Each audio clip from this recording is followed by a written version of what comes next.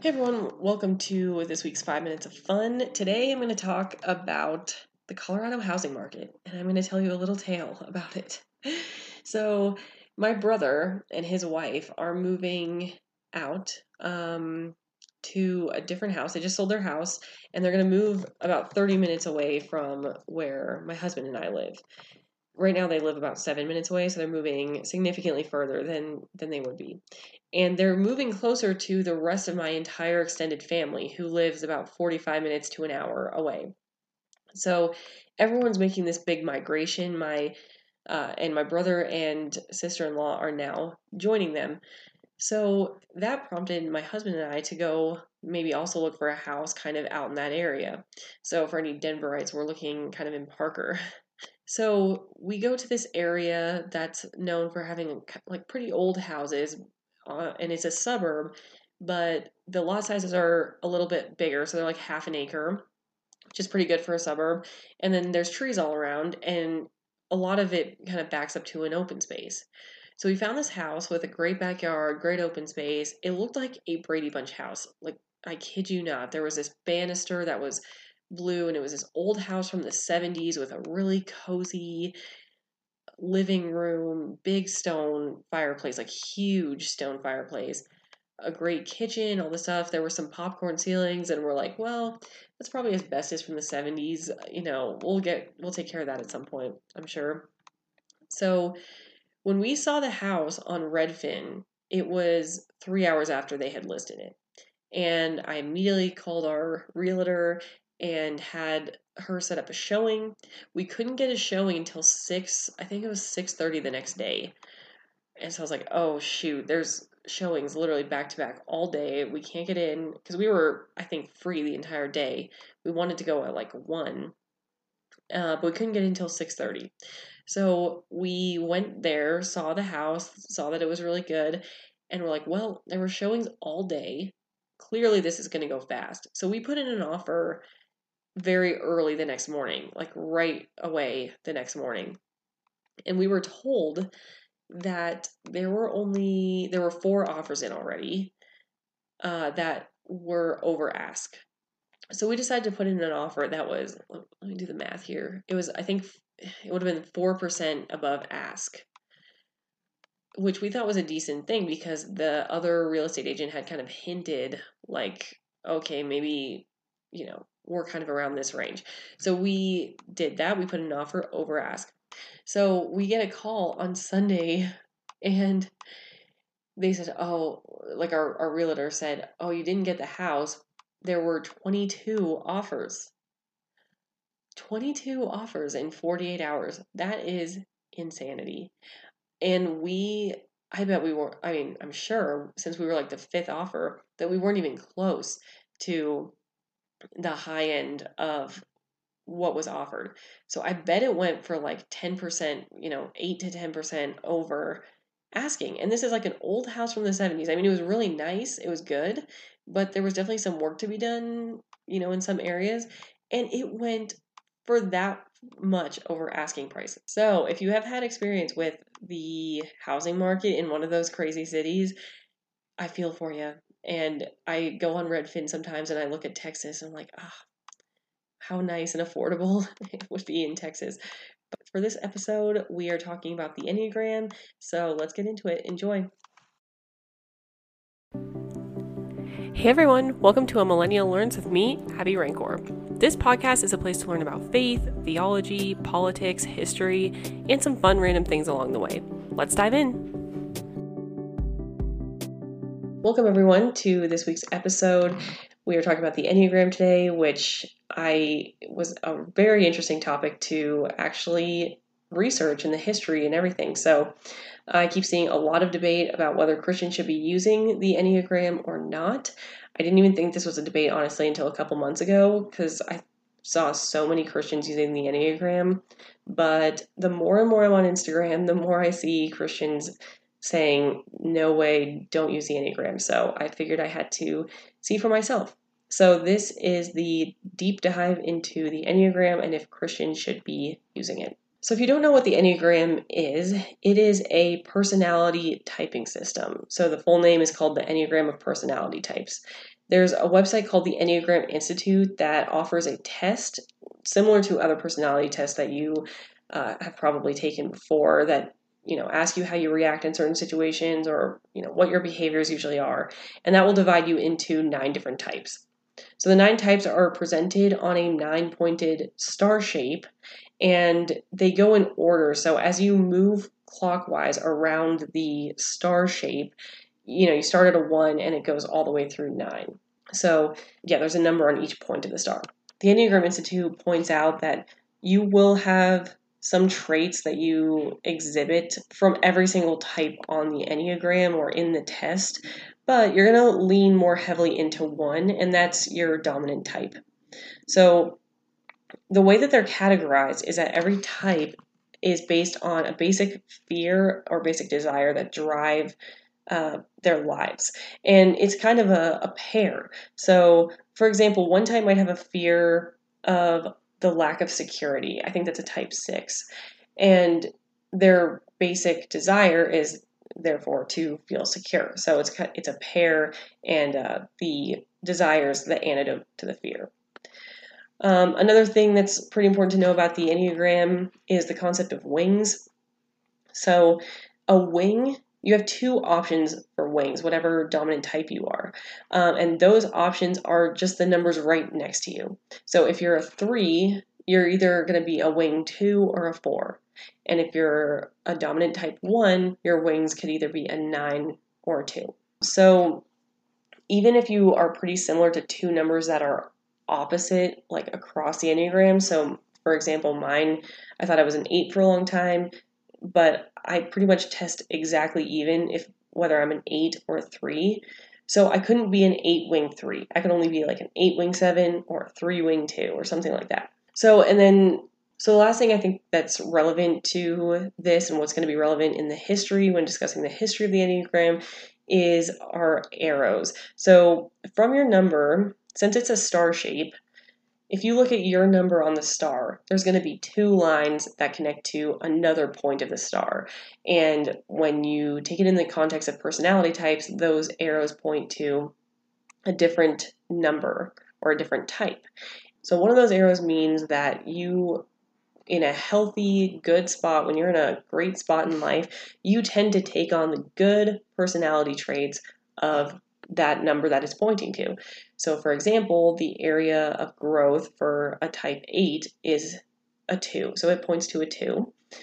And that means when I'm healthy and I'm, from a Christian perspective, if I'm reading my Bible, if I'm praying, if everything's great, if I have a good relationship with God, you tend to take on the good attributes of a type 2, which for a type 2, it's that they're nurturing and caring and all of that. The other arrow means the opposite thing. So in a bad time, you tend to take on the bad characteristics of the other number that it's pointing to. So for an 8, that number is a 5. So for an 8, the other arrow is pointing to a 5, which means I would tend to take on the more negative qualities of a 5 when I'm in distress or I'm unhealthy or, not doing all the good things in life that I know I should do. So for a 5, I think that's like withdrawing, lying, and being deceitful. Those are 2 other things that got developed in the Enneagram, and we'll talk about the history of those. So that's kind of what the Enneagram is. So I want to talk a little bit about what my original thoughts on the Enneagram were. So I was introduced to it about a year ago, I think, and I absolutely loved it. When I first heard about it, I thought it was super, super accurate, especially with the wings and the arrows and everything. Like, I definitely have noticed in my own life, that I do become more nurturing and caring when I'm in a good spot, and more like secretive and kind of withdrawn if I'm in a bad spot. So I was like, wow, this is very helpful. I think I'm an 8 wing 7, and everything seemed to line up a lot, and I thought it was great. So about personality tests and tools in general, I think they can be very helpful, and I do think that we should be learning about ourselves as much as we can in order to identify our own strengths and weaknesses and where we tend to go right and where we tend to go wrong so that we can grow in the areas continue to grow in our strengths and also try to minimize our weaknesses. So I think tools are very valid and can help us point out weak spots so we can grow and point to God. That being said, I do not think a personality test like this can work, or you can do it alone and in isolation from God, or it's going to be no good, basically.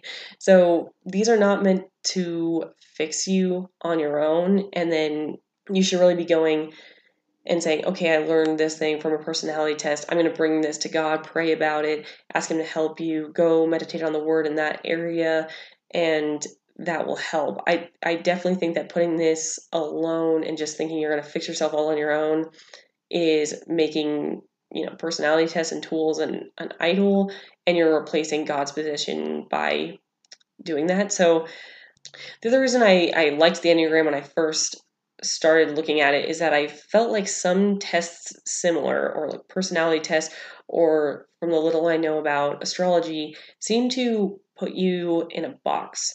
And so they say, oh, that's just how you are. It's almost an excuse for your behavior and how you are.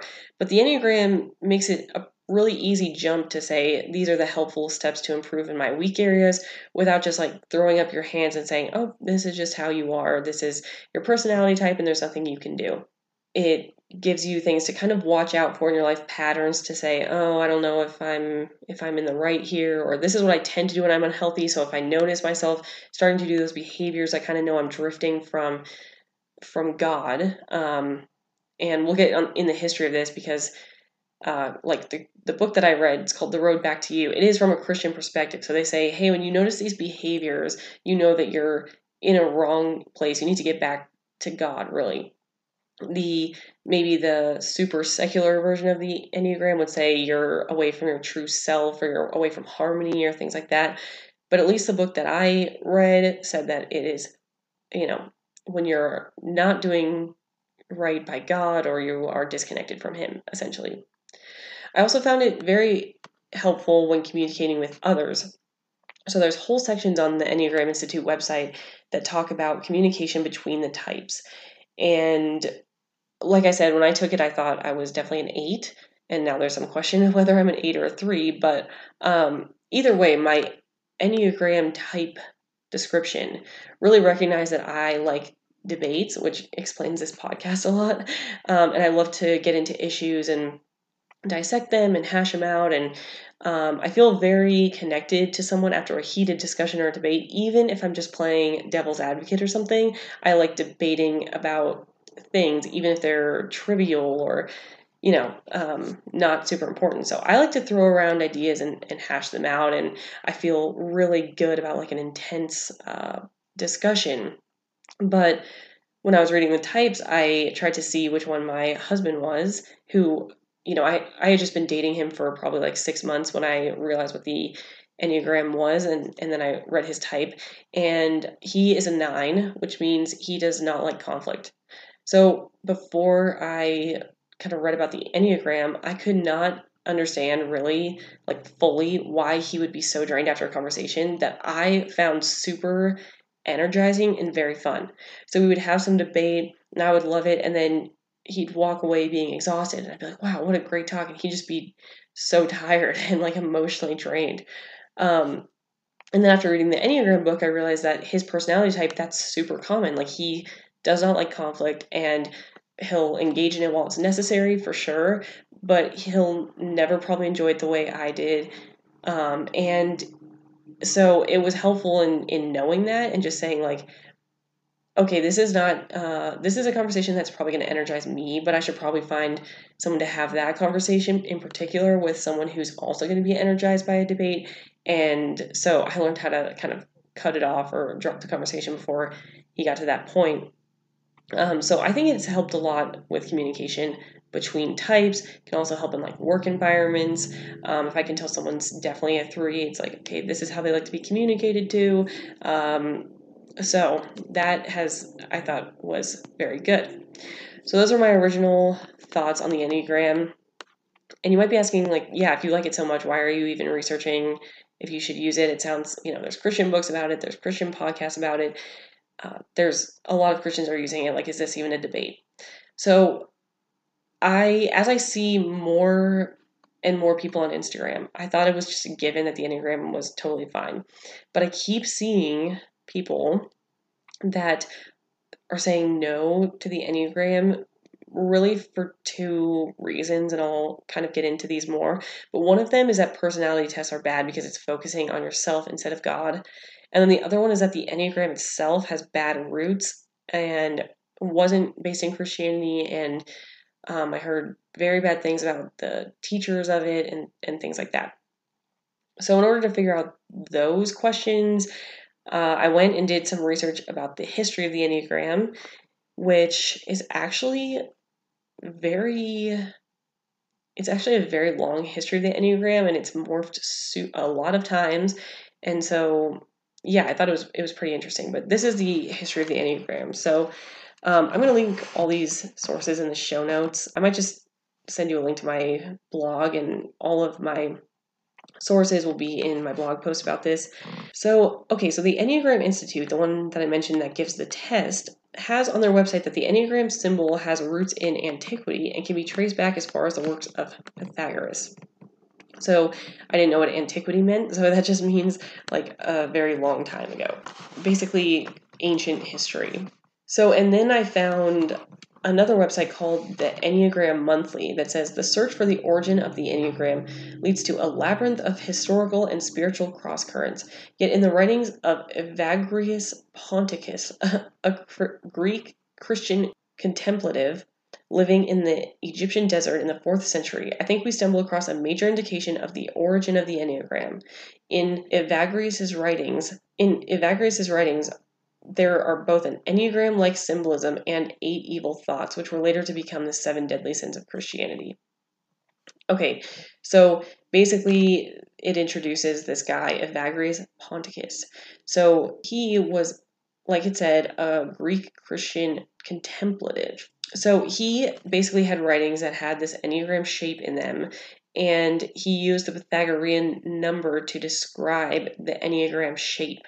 So it's basically based off of that number. And honestly, I've seen some Christians bow out here because Pythagorean's number seems too superstitious, or it was labeled, or they labeled it demonic, or yeah, something bad, like too much into number theory. So so they just say right there, like they're done. And the fact that it's based off of Pythagorean theology, I guess, is too much. So, but I looked into what that meant really, what the Pythagorean number and Pythagoras did. So Pythagoras believed that all of the universe follows an inner order. So that Enneagram Monthly website, they said that Pythagoras believed that the form of creation was a divine fabrication in accordance with the reason of the creator, and as such was to some extent comprehensible by the human mind. This form or divine structure could be apprehended, although imperfectly, in the study of number, a study which followed logically from the belief in the progression of the divine reason to its imperfect reflection in humanity. Number represented the structure behind appearances, the archetypal pattern upon which all the complexities of perceived creation was determined. So essentially, what it's saying is that he thought that you could study numbers and ratios of nature and things like that and point to a creator, is what I gather from that. And that doesn't seem bad to me. It's essentially proving that there's a creator who has order, and there's an order through everything in nature, which isn't a concern to me. It's really the opposite, that, yeah, nature, if it's created by a divine creator, is going to have some sort of order and some sort of reason. And basically, Pythagoras's theory behind this was that you would find that in nature. So this is things like the golden ratio of like our faces and flowers, and this helped Kepler know the order of the solar system, it said, because he went off of Pythagoras's theories. So again, you can take this numbers game and idolize it and idolize the numbers and the nature instead of the creator. But assuming there's a focus on God, I think this can be used as an evidence of creator. Definitely not something to say, let's nix the Enneagram because it was based on Pythagoras' number. it's really a number theory that is pointing to a creator. So the man Evagrius, he used a lot of theories like this and mixed it with Christianity, and his main focus was this triangle of 153 dots. It creates a perfect triangle shape. So he used the triangle shape with three different traits on it. So his most famous three were faith, hope, and love. They would each go on a side. Gold, silver, and precious stones would all go on a side. And then there was one about virtues, contemplation in the divine nature, and spiritual knowledge of God. Those were on one. So yeah, he did a lot of these theories and theology sort of thing with these numbers. Again, just remember, I think you can take this too far, but if you're using numbers to point out the existence of God, I think that's fine. Then there was a second player in this, which was George Gurdjieff, and he was said to have been possibly influenced by Evagrius's teachings and work because they were in the same region, kind of around the same time. So uh, George Gurdjieff reintroduced a symbol to the modern world in the late 1910s. So it was like 1916 that he started doing this. And even though he was really, really secretive about his source of teachings. So they don't really know for sure if Evagrius's teachings rubbed off on Gurdjieff, but it's a reasonable assumption. But even like his best students even his best students, Gurdjieff would not tell the source of where he got his teachings.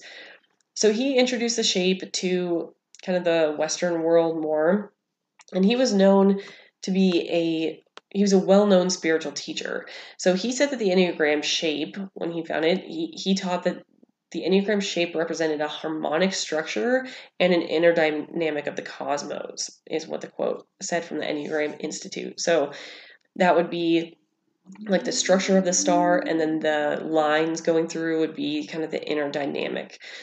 So he taught this shape through some spiritual dances. He kind of combined like cosmology. It sounded like he combined cosmology and yoga and this shape from the Christian Evagrius. And he kind of did this overall principle where he taught these dances, and he would tell his best students their chief feature based on these dances. Okay, so that was like kind of starting to get into the personality type. And then it got passed on to a man named Oscar Ichazo, who was born in Bolivia, and then he moved all around South America and into parts of Asia. And he eventually created the Erica School in Chile, and then eventually the United States. So two psychologists, Claudio Naranjo and John Lilly, studied with Oscar Ichazo. So this was in the 1960s. So Ichazo got it in the 60s, which had been Gurdjieff's kind of like 50 years before. So he claims it contained components from mystical Judaism, Christianity, Islam, Taoism, Buddhism, and Greek philosophy. So this is where I got kind of weird about it, because mystical has such a bad connotation in my mind about like demonic things or spiritually, things that go against the Christian God. But it was confusing because it said mystical Christianity, mystical Judaism. So I looked up what they meant by mystical Christianity. And two of the examples I found were things like Catholics believing that the body and blood of Christ, or the Eucharist, is actually the body and blood of Christ. That is Christian mysticism because it is a mystery. Another one was when the Holy Spirit fills you and you become sanctified with the help of the Holy Spirit. That's a mystery, which a lot of the Bible has these mysteries, and faith is somewhat a mystery. So I guess if that's what they're defining as mystical Christianity, I don't have a problem with it. So I think that just means kind of Christianity, mysteries, and religion. So I think it just took religious teachings from all of those different religions and kind of assembled them all. He assembled them all into this Enneagram type typing system. So he taught his philosophers actually about 108 different Enneagrams. So there were a ton, but the movement in America is based on 4 Enneagrams, and those are the kind of characteristics and traits that the Enneagram Institute test will tell you about. So those 4 are passions, virtues, fixations, and holy ideas. And I'll get more into those. Also, I forgot to mention that Gurdjieff, when he was like assembling all of these, when he was assembling all these teachings from different places, there was some debate whether he got it from like a Christian group or if it was from the Sufis, which is an Islamic group or tradition. And so it's really up in the air, and he wouldn't tell anyone. So it could be kind of the main theme in all these guys is like they don't really tell where it's from. It's just a mix of as many religions and traditions as they have been exposed to, it seems like. So they're searching for kind of like a universal truth. So the way Echazo described it is that there are kind of 2 parts of you. One is your essence and one is your ego. So this is a quote from the Enneagram Institute. It says, and this is from Echazo, he says, "We have to distinguish between a man as he is an essence and as he is an ego or personality. In essence, everyone is perfect, fearless, and in loving unity with the entire cosmos. There is no conflict with the person within the person, head, heart, and stomach, or between the person and others. Then something happens. The ego begins to develop, karma accumulates, and there is a transition from objectivity to subjectivity. Man falls from essence into personality." So, again, from a Christian perspective, you can say that your essence that he describes as being perfect and in unity and all of that is when you're in unity with God and when you're aligned with God, and that's your sinless true self that God creates you with. And then your ego that he describes is your sinful, like worldly, broken self. So yeah, it didn't, I guess, come straight from Christianity, but there's an easy parallel between what Christianity believes and what this is saying. So Echazo noticed that there were 9 different ways in which we lose our center, he called, or become distorted. And then he believed if you recognize your pattern of distortion, you can, recognize the quality of your true self or your essence that you're obscuring, and you can transform it and work through a process to make that better. So there were 4 Enneagrams that he taught his philosophers, like I mentioned: virtues, passions, holy ideas, and fixations. And they go in pairs. So your virtues are an antidote to passions, and that's things like, so passions are like an underlying emotional response, and your virtues will show more when you get those under control. And then holy ideas are what you believe, I guess, or what arises in a clear and perfect mind when they call it are present and awake. And the loss of holy ideas leads to your ego fixation, which means that you're trying to restore your true self or your balance, but you're going through your ego or your worldly self, which is impossible to do. So that's where it went in the 60s, is that was really the first formation of like the 9 different personality types and how you're driven by a fear or a distortion of your true self. And those are the types. So then in the 1970s, the Enneagram started to spread into Jesuit retreat houses, it says. And a guy named Don Richard Riso, he was at a Jesuit seminary. He studied the Enneagram for 12 years, and he's actually the one that added the growth, or he added the 2 arrows. So like where you grow into and where you kind of like growing in good times and you are kind of backtracking in bad times. He added the theory of the arrows going to the other types.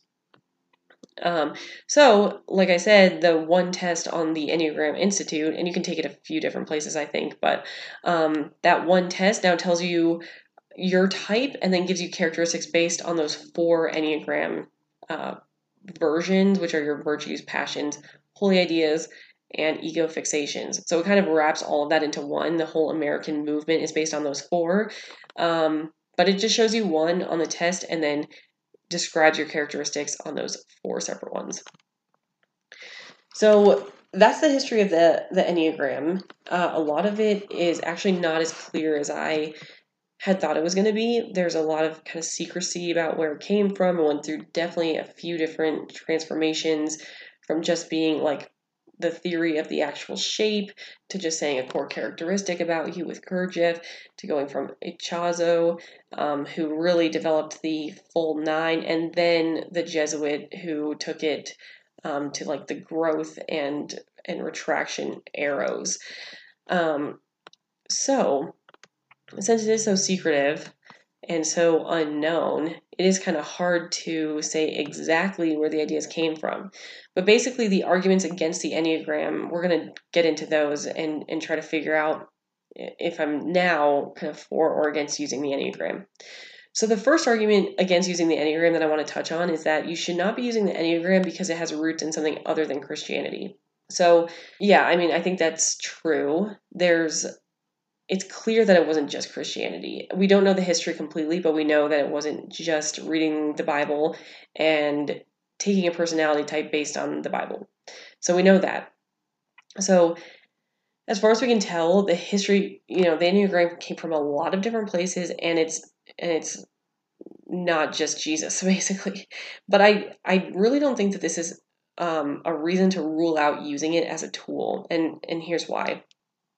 If you believe the Bible is true, if you really believe that what the Bible is true, and you're following it and trying to go after truth, even if someone gathers something or a theory from many different sources and comes to a conclusion, so the parts that are true are going to line up with the Bible.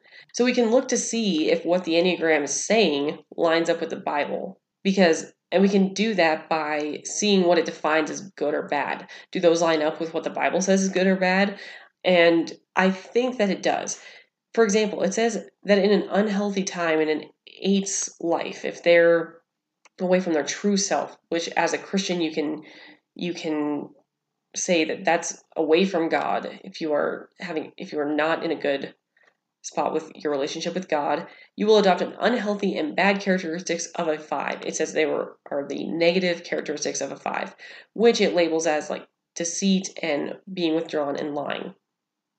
And that deceit, withdrawing, and lying are all considered bad from the Bible. So those line up.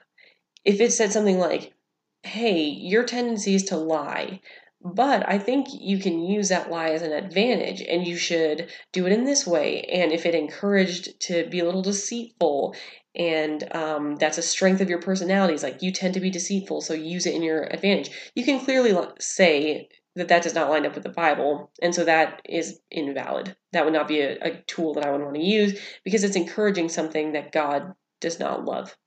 It labels good as good and it labels bad as bad.